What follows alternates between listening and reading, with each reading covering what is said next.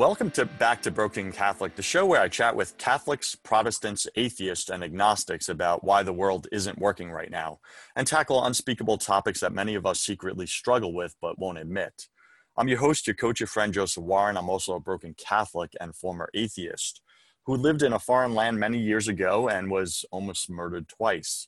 I spent 1 hour a day alone with God at my church for 8 months. In that time, I experienced God's love for the first time, and it reshaped my view of God. God asked me to bring his message of love, forgiveness, and transformation to the world.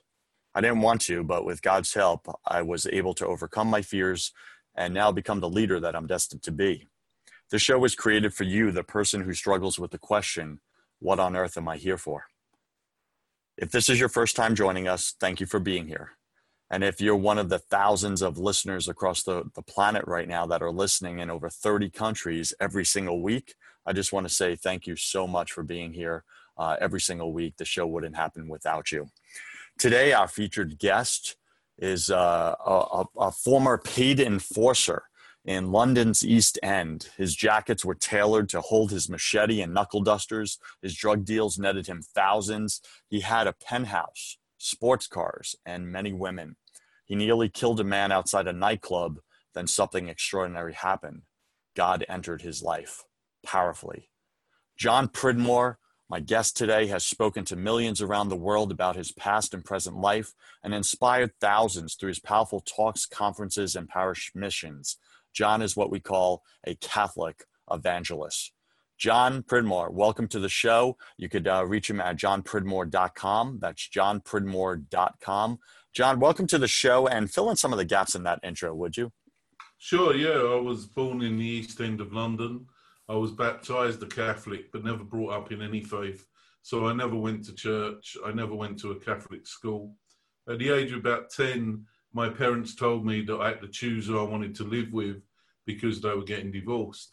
And I expect the two people I loved and trusted in this world had really crushed me inside. So I think I made an unconscious decision. You know, it wasn't a conscious fault, but an unconscious decision that if you don't love, you don't get hurt. And so my mum sort of had a breakdown. I think it was the guilt of the marriage breaking up. My dad remarried. And with my stepmom, there was a lot of violence, you know, families coming together. My dad, I think, because of that violence, became very violent himself. And so there was a lot of abuse in my childhood, which added to my pain. At about 13, I started stealing. And I think the main reason was a cry for help.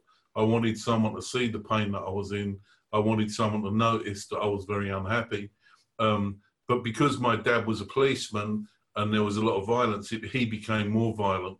And so it just added to my pain. At 15, I was put in my first youth prison.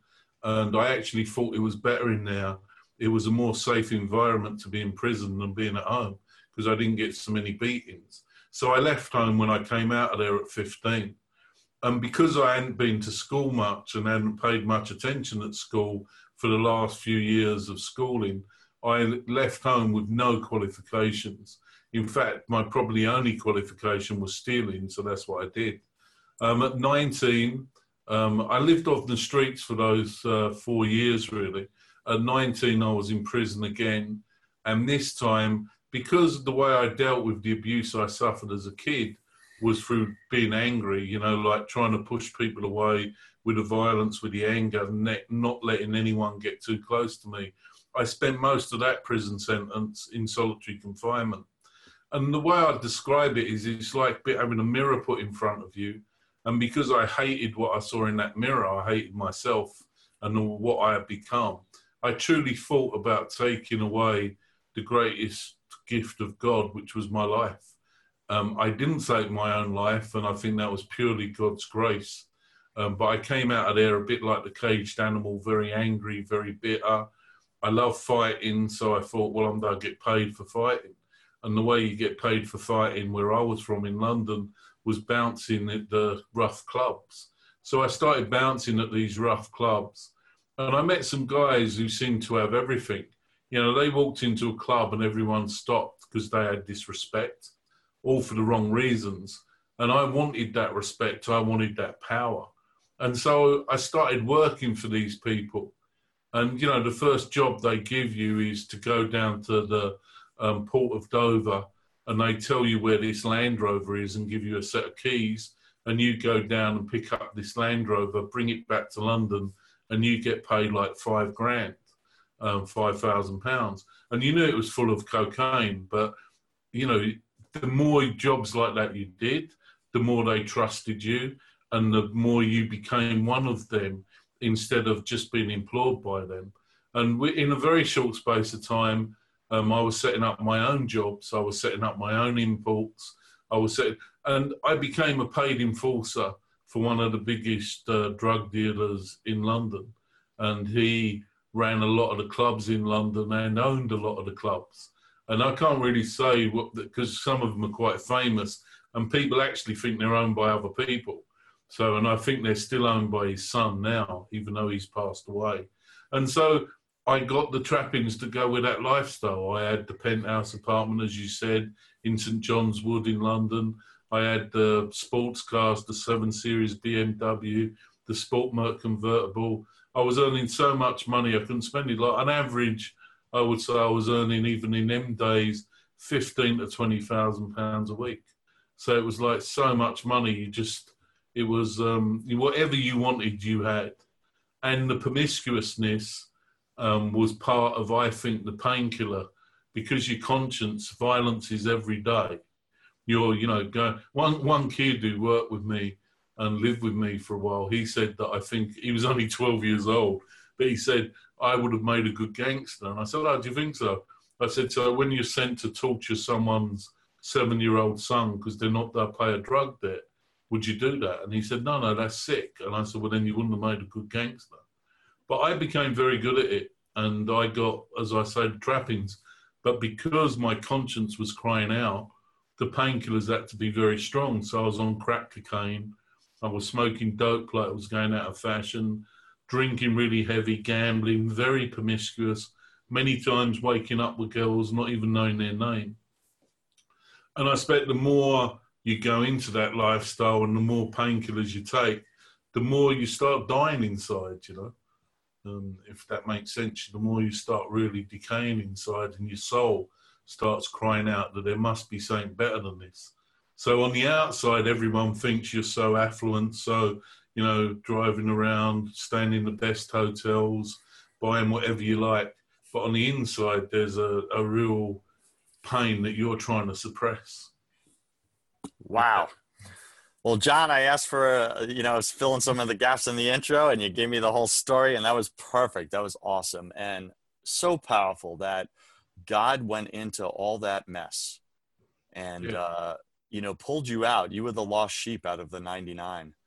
And and it wasn't, like some people, they speak about nice conversions, where, they suddenly find, mine was not a nice conversion. Like I was working at a club that we part-owned in the West End of London. I truly thought I had killed this guy. The only reason I hit this guy with these brass knuckles was to impress an underworld boss who was there. And my biggest fear was the fact that I killed this guy and I didn't care. It was the fact that I didn't care about taking a human life. I didn't care that he might have kids. I didn't care he might be married. That's how dead and, putrid I had become inside. I came in this normal night. It was probably about a week after this incident, because I couldn't work the clubs that we owned and I couldn't get involved in more violence because the police would be on you straight away. I had to keep a low profile. And so I had a bit of time on my hands over this week. And I just started, realising how empty my life was. But I came in this normal night, and the viewers, the listeners would be aware of this.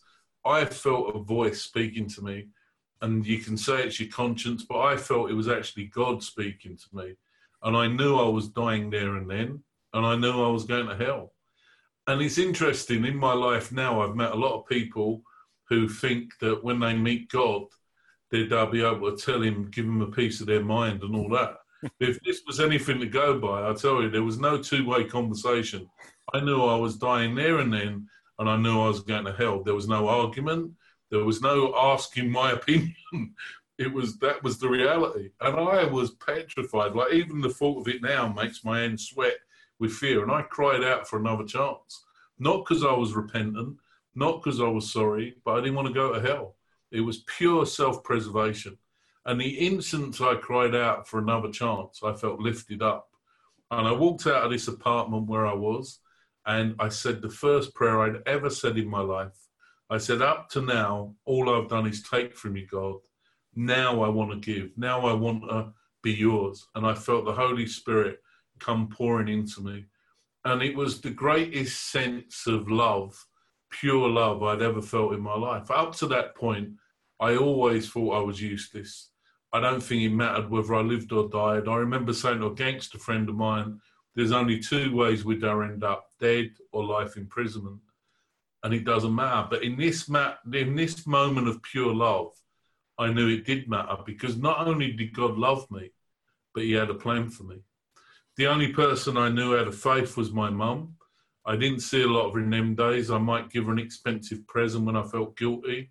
But this night I went round and told her what had happened to me. She told me she had prayed for me every day of my life, and that 9 days before this, she had done a novena, which is 9 days of prayer, to the patron saint of hopeless cases, St. Jude. And it was on the 9th day of my mum's novena that I truly believe I heard the voice of God speak to me in my heart. And you can say it's a coincidence, but I say it's a God incidence, that she was praying on that very end of her novena, and I was a hopeless case. That's when God, that's when Our Lady, that's when St. Jude stepped in. You know, that's so... I had no... Yeah, that's so powerful, John. That's so powerful, because I think so many of us, it's like we know of God, we're raised with God in different Christian denominations, but we never truly experience him in a tangible way. Like, you experienced him in a way where you believe this is God speaking to me right now and showing me how ugly I've created my life, right? That, like, I am about to be damned to hell. And that was a grace, right? Such a grace from God to show you that. And like you said, you can't deny when you see what you've done your whole life. And I know if I looked at everything I've done my whole life, all the stuff I've tried to forget, like, I would condemn myself, like, right in that moment. And I think it's so powerful, right, that God gave you that experience. And I think, and correct me if I'm wrong, that it was your mother praying for you for all those years, and then finally finishing with that 9-day novena for hopeless cases, her son being a hopeless case, and that's where God's grace intervened. What do you have to say with that? Yeah, absolutely. Like, I would say you're spot on. I think that my mum had almost given up. She said that to me. She said that it was like a cry from a mother who had been praying for their son all their life. One of the prayers she said in that 9-day novena is, don't let him hurt himself or anyone else anymore. If it means him dying, then let him die, but don't let him hurt anyone else. And, you know, for a mother to say that about a son who she loves, it proves how bad I can. And, you know, just because I know that there's listeners out there,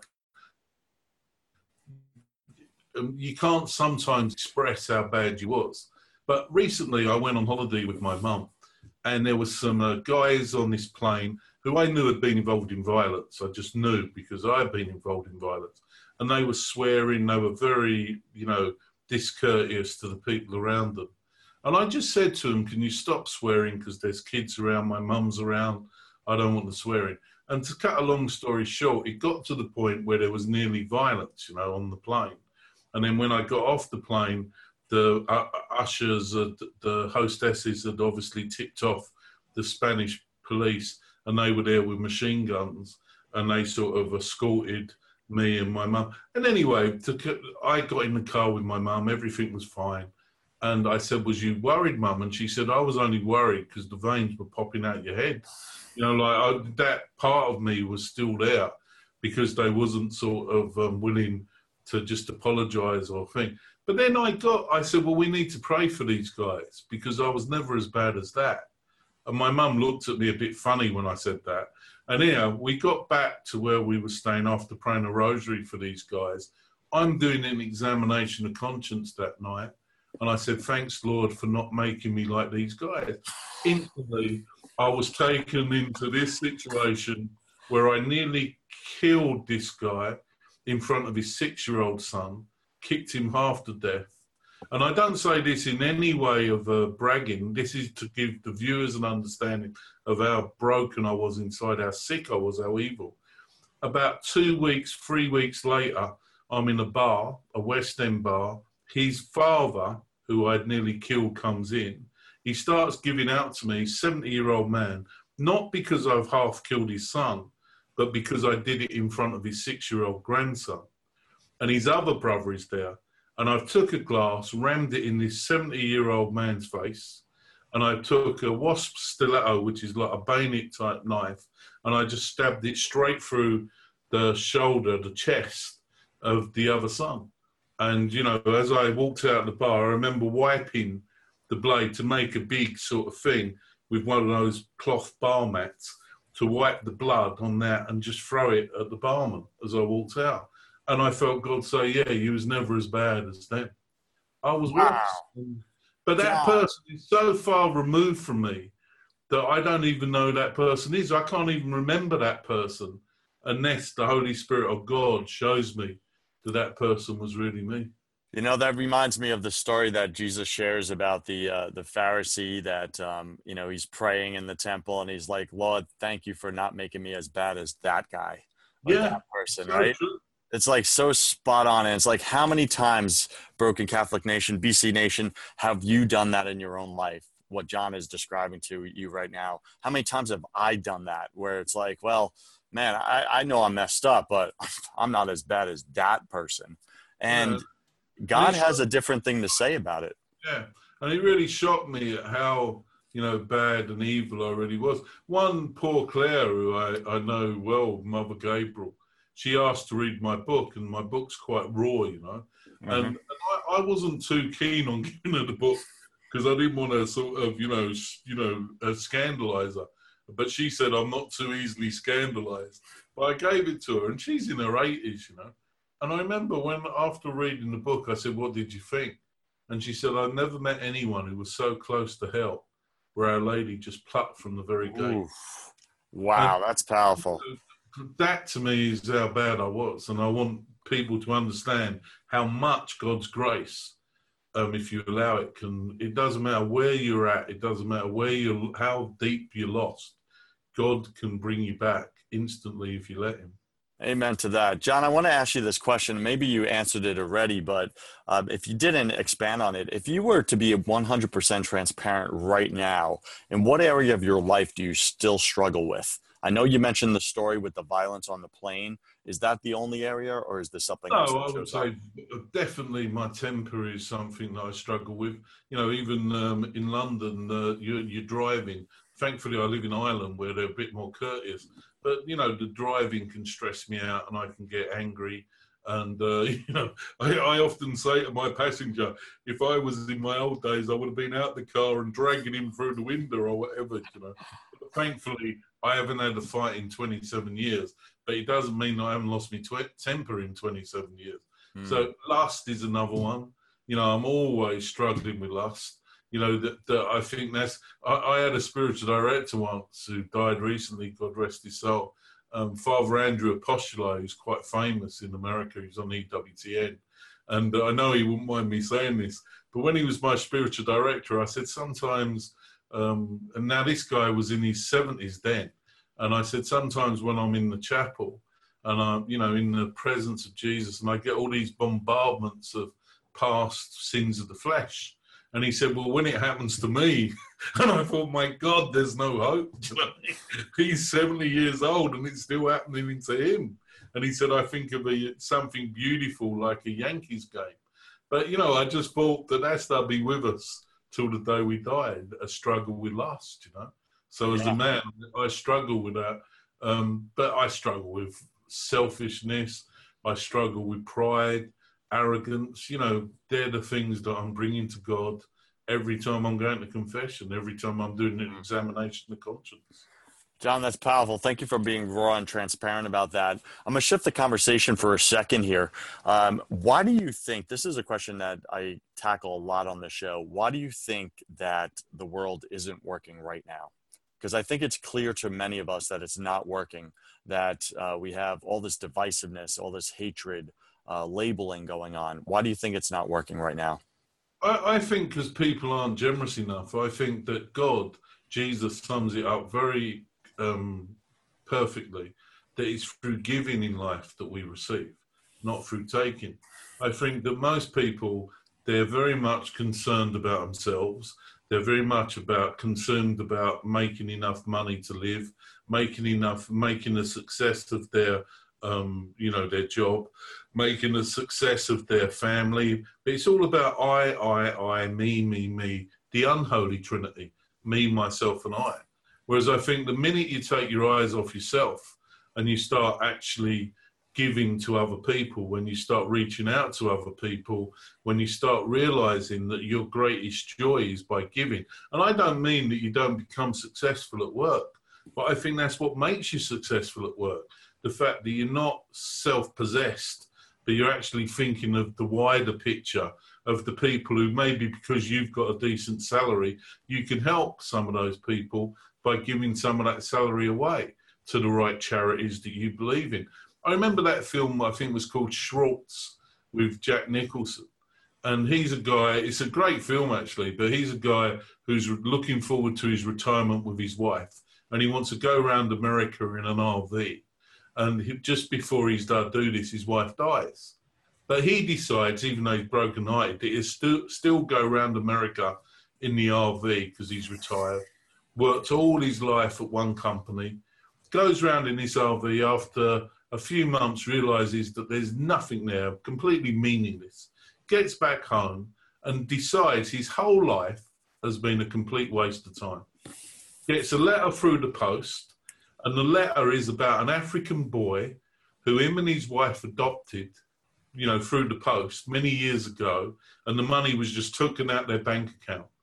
And it was 20 years ago, and he sees 20 years of this little boy's life, how he's paid for his education. Now, this money, he's never seen the boy before, but him and his wife decided to do that.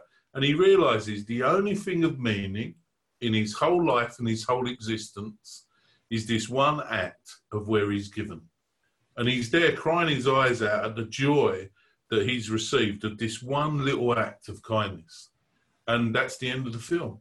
And to me, it sums up a lot of people's lives. And if you haven't done that one act of kindness, the canvas is completely blank.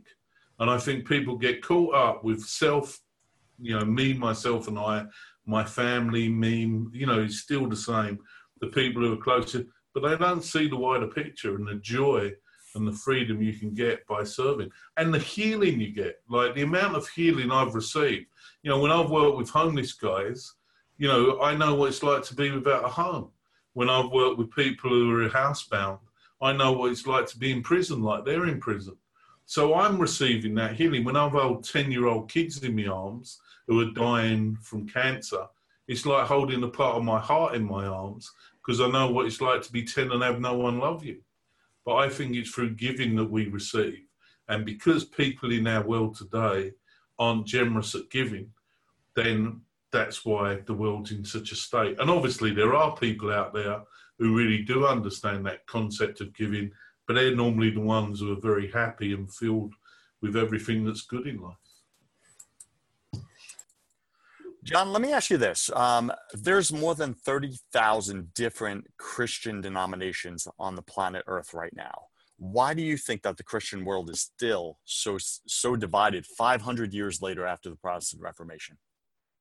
I think maybe because people like to have their own, their own will, their own pride, their own ego. And like that, to me, the reason why I'm a Catholic is because there's only one church that seems to have been there from when Christ walked the earth. And many other churches have come along, like the Protestant church, and I've got some great Protestant brothers and sisters, but it was like the 15th century. Then you've got the Jehovah's Witnesses in the 18th century. You've got the Mormons in the 18th century. It seems to me that there's one connection with Christ on earth, and that's the Catholic Church. The other thing where I found, me personally, I became a Catholic, is because of the Eucharist. I went to a retreat. I ended up going to confession for the first time in my life. I really tasted God's mercy and forgiveness in that sacrament. I had tried to confess direct to Jesus. It always felt exactly the same when I confessed direct to Jesus. But I went to that guaranteed sacrament. It was like that's when I really tasted the gift of God's mercy and forgiveness. When I went to receive the Eucharist, I knew that that was Jesus. It was like I tasted heaven. I tasted that grace, which was beyond anything I'd ever experienced in my life. And two things happened as I received Jesus. I knew I'd be a Catholic till the day I died, and I knew it was the one true church on earth. So I think that a lot of people want to say their own point of views, or they want to have their own ego. And that's where, unfortunately, corruption comes in. I remember St. Thomas More said, who obviously was beheaded rather than betraying the Catholic Church, he said that, you know, the church needed reforming, as Luther said, you know, as Martin Luther said. But you don't reform from without. You don't leave an institution, and you actually reform within. And he felt that there was a lot of things in the church, as we all know, that can be corrupt or wrong because men are involved. But you stay within that body of Christ, and you John, reform.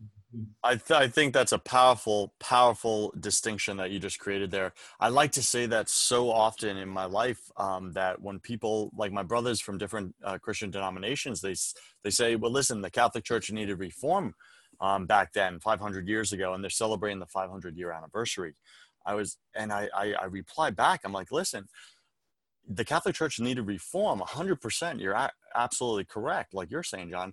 However, when you reform something, you stay within the church and do the work that it takes to reform it. And that may mean dedicating the rest of your life to that cause, if that's what God's calling and putting on your heart.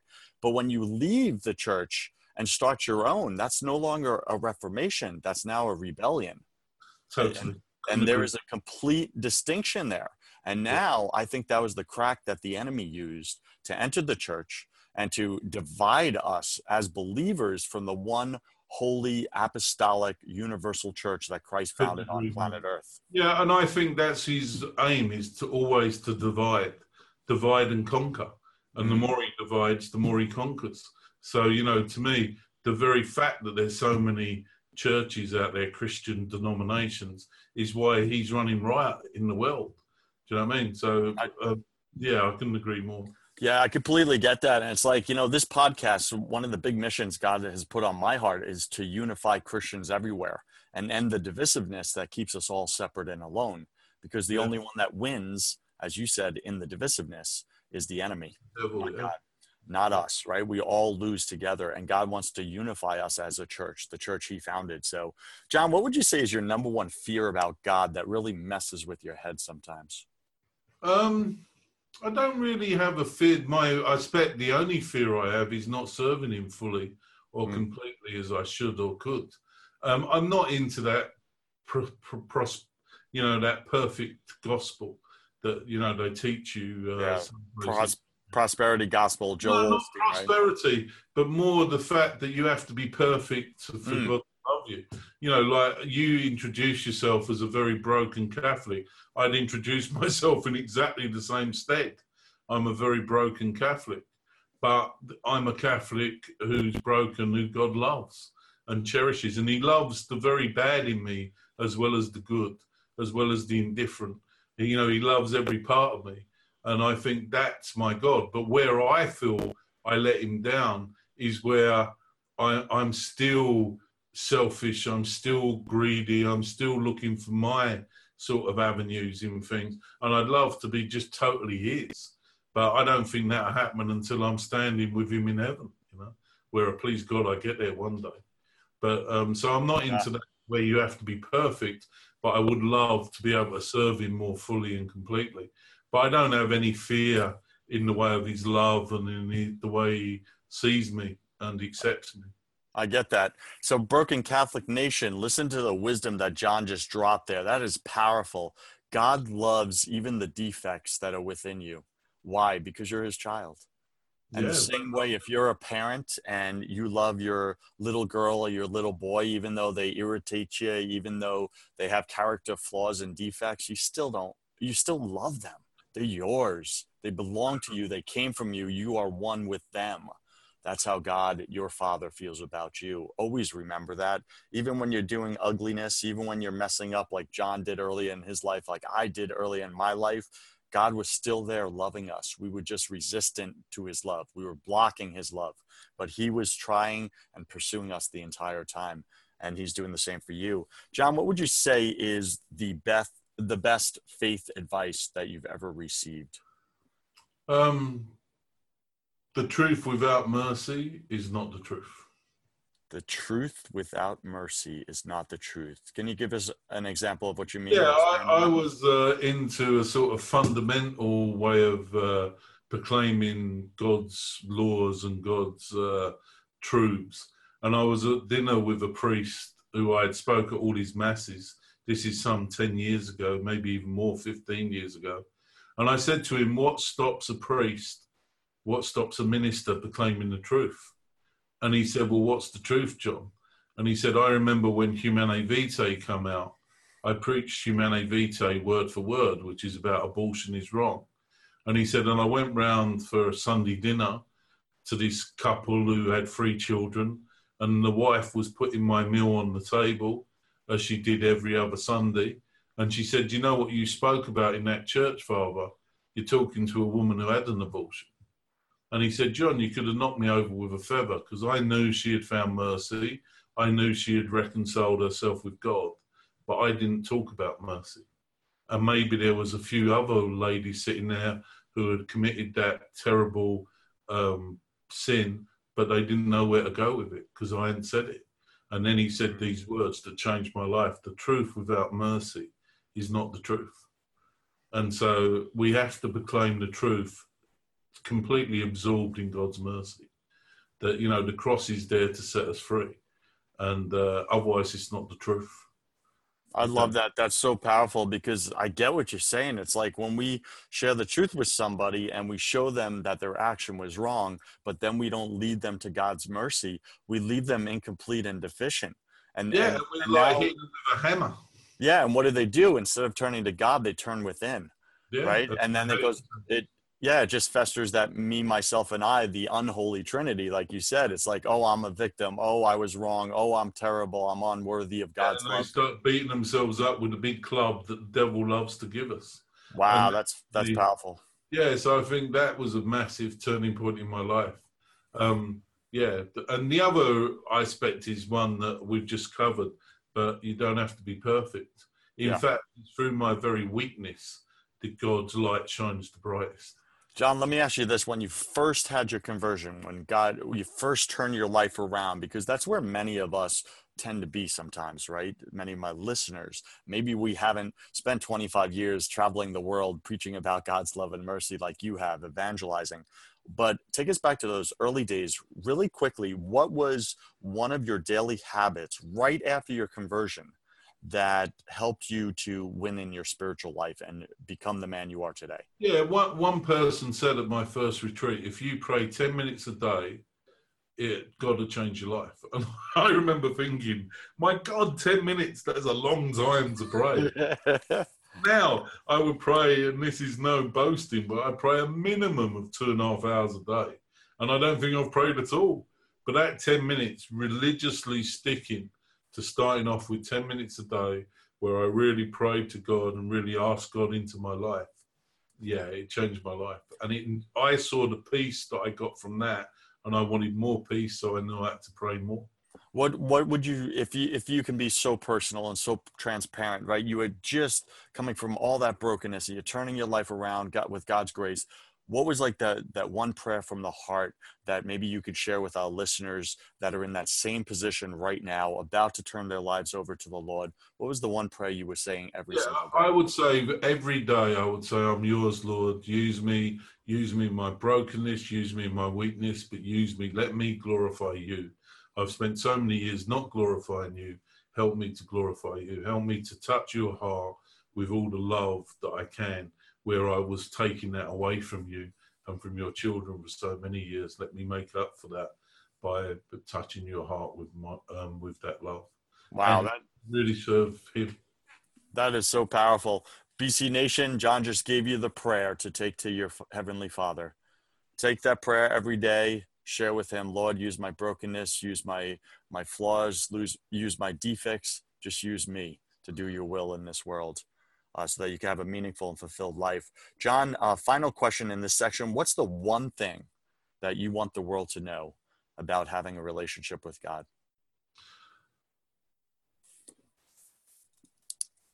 That you don't have to be perfect.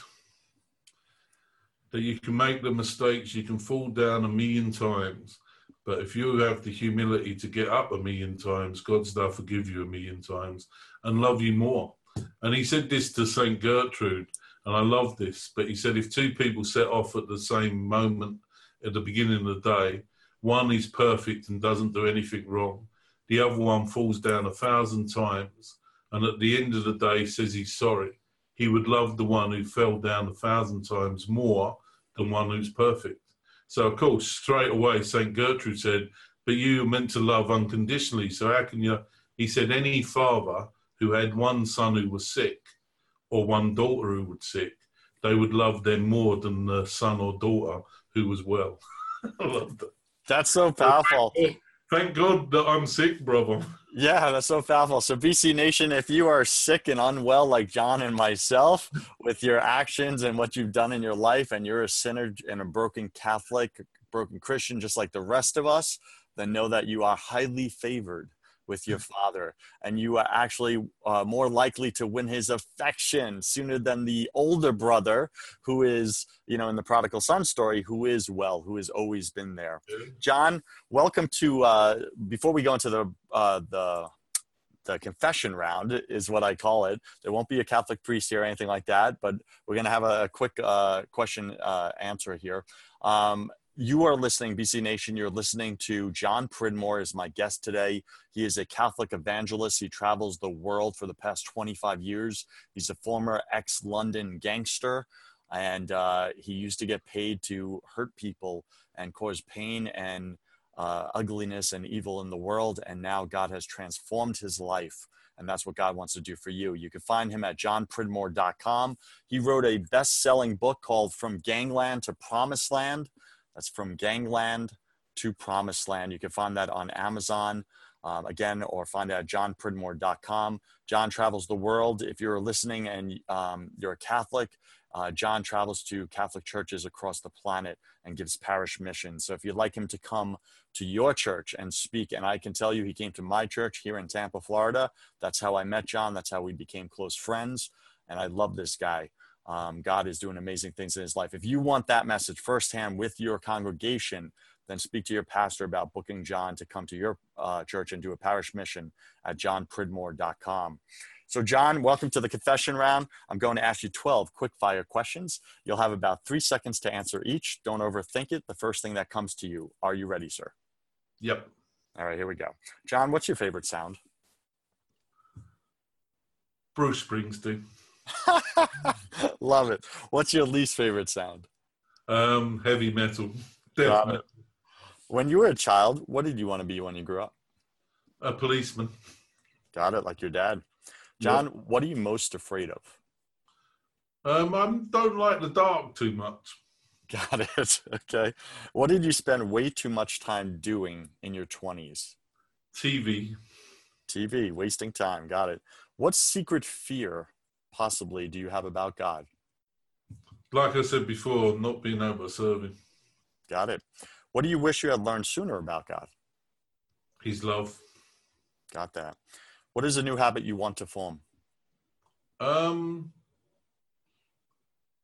It's a bit personal. No more pornography. Got that. That's very personal. Thank you for sharing that. Men struggle with this, right? And you were honest about it. You're like, hey, I'm like everyone else. I struggle with lust. It's in the book, so they sold 1 million copies now, so 1 million people at least know it.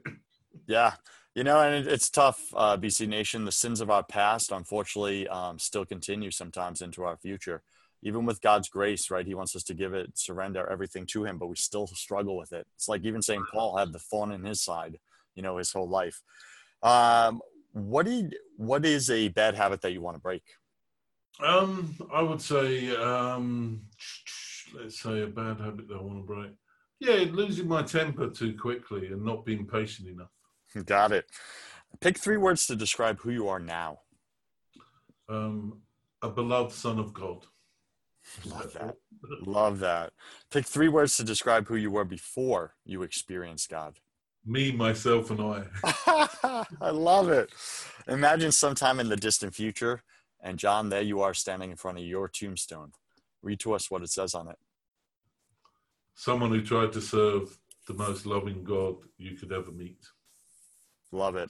And last question, John. If you could come back to life after you died and tell your family and friends only one piece of advice, what would you say to them? Give until it hurts. Give until it hurts. Love it. Again, friends, we're listening to John Pridmore. You can find him at johnpridmore.com. John, anything you want to say about your parish missions or your book or anything like that? Anything you want to add to that? Go ahead. Yeah, just that anyone out there who's interested in the parish mission, I'd be very privileged and honoured to come and do it. I think I've gave over 300 parish missions around the world, and they're a time of real grace and real blessing for the people who come. One guy he was in his 80s, and he came up to me crying on the last day of the mission, and he said, "Thank you." And I said, "It's my privilege." He said, No, you don't understand. I've been going to church every Sunday since I was 7. But it's at this mission that I personally met Jesus, and he's changed my life. And I really think the missions are about personally meeting Jesus. Anyone out there who's struggling or thinks they're unworthy of God, I hope that through my story, you might know that there's no one that God can't forgive. There's no one who God doesn't accept. And he's a God who loves to forgive. So just keep on getting up. Don't be afraid of getting up. I love it. BC Nation, if God can transform John's life and use him to serve him, and he can do the same for me, he can do the same for you. So just ask him. That's all you got to do. John, thanks for joining us today. And I wish you the love, forgiveness, and transformation of God the Father, the Son, and the Holy Spirit in your life. Amen. Amen. And God bless all your listeners and those watching. You got it, brother. BC Nation, imagine if you could find your purpose in the next 30 days. Head over to brokencatholic.com and I'll show you how. And while you're there, shoot me a question or a comment. That's brokencatholic.com. I'd love to answer some of your questions on the show. It's something I'm probably going to start doing in the near future. So if you want your question answered on the show, head over to brokencatholic.com now. I'm Joseph Warren, and you are made for greatness. So stop being a wuss and start being a winner. Have a blessed day, and I will see you right back here next week. God bless.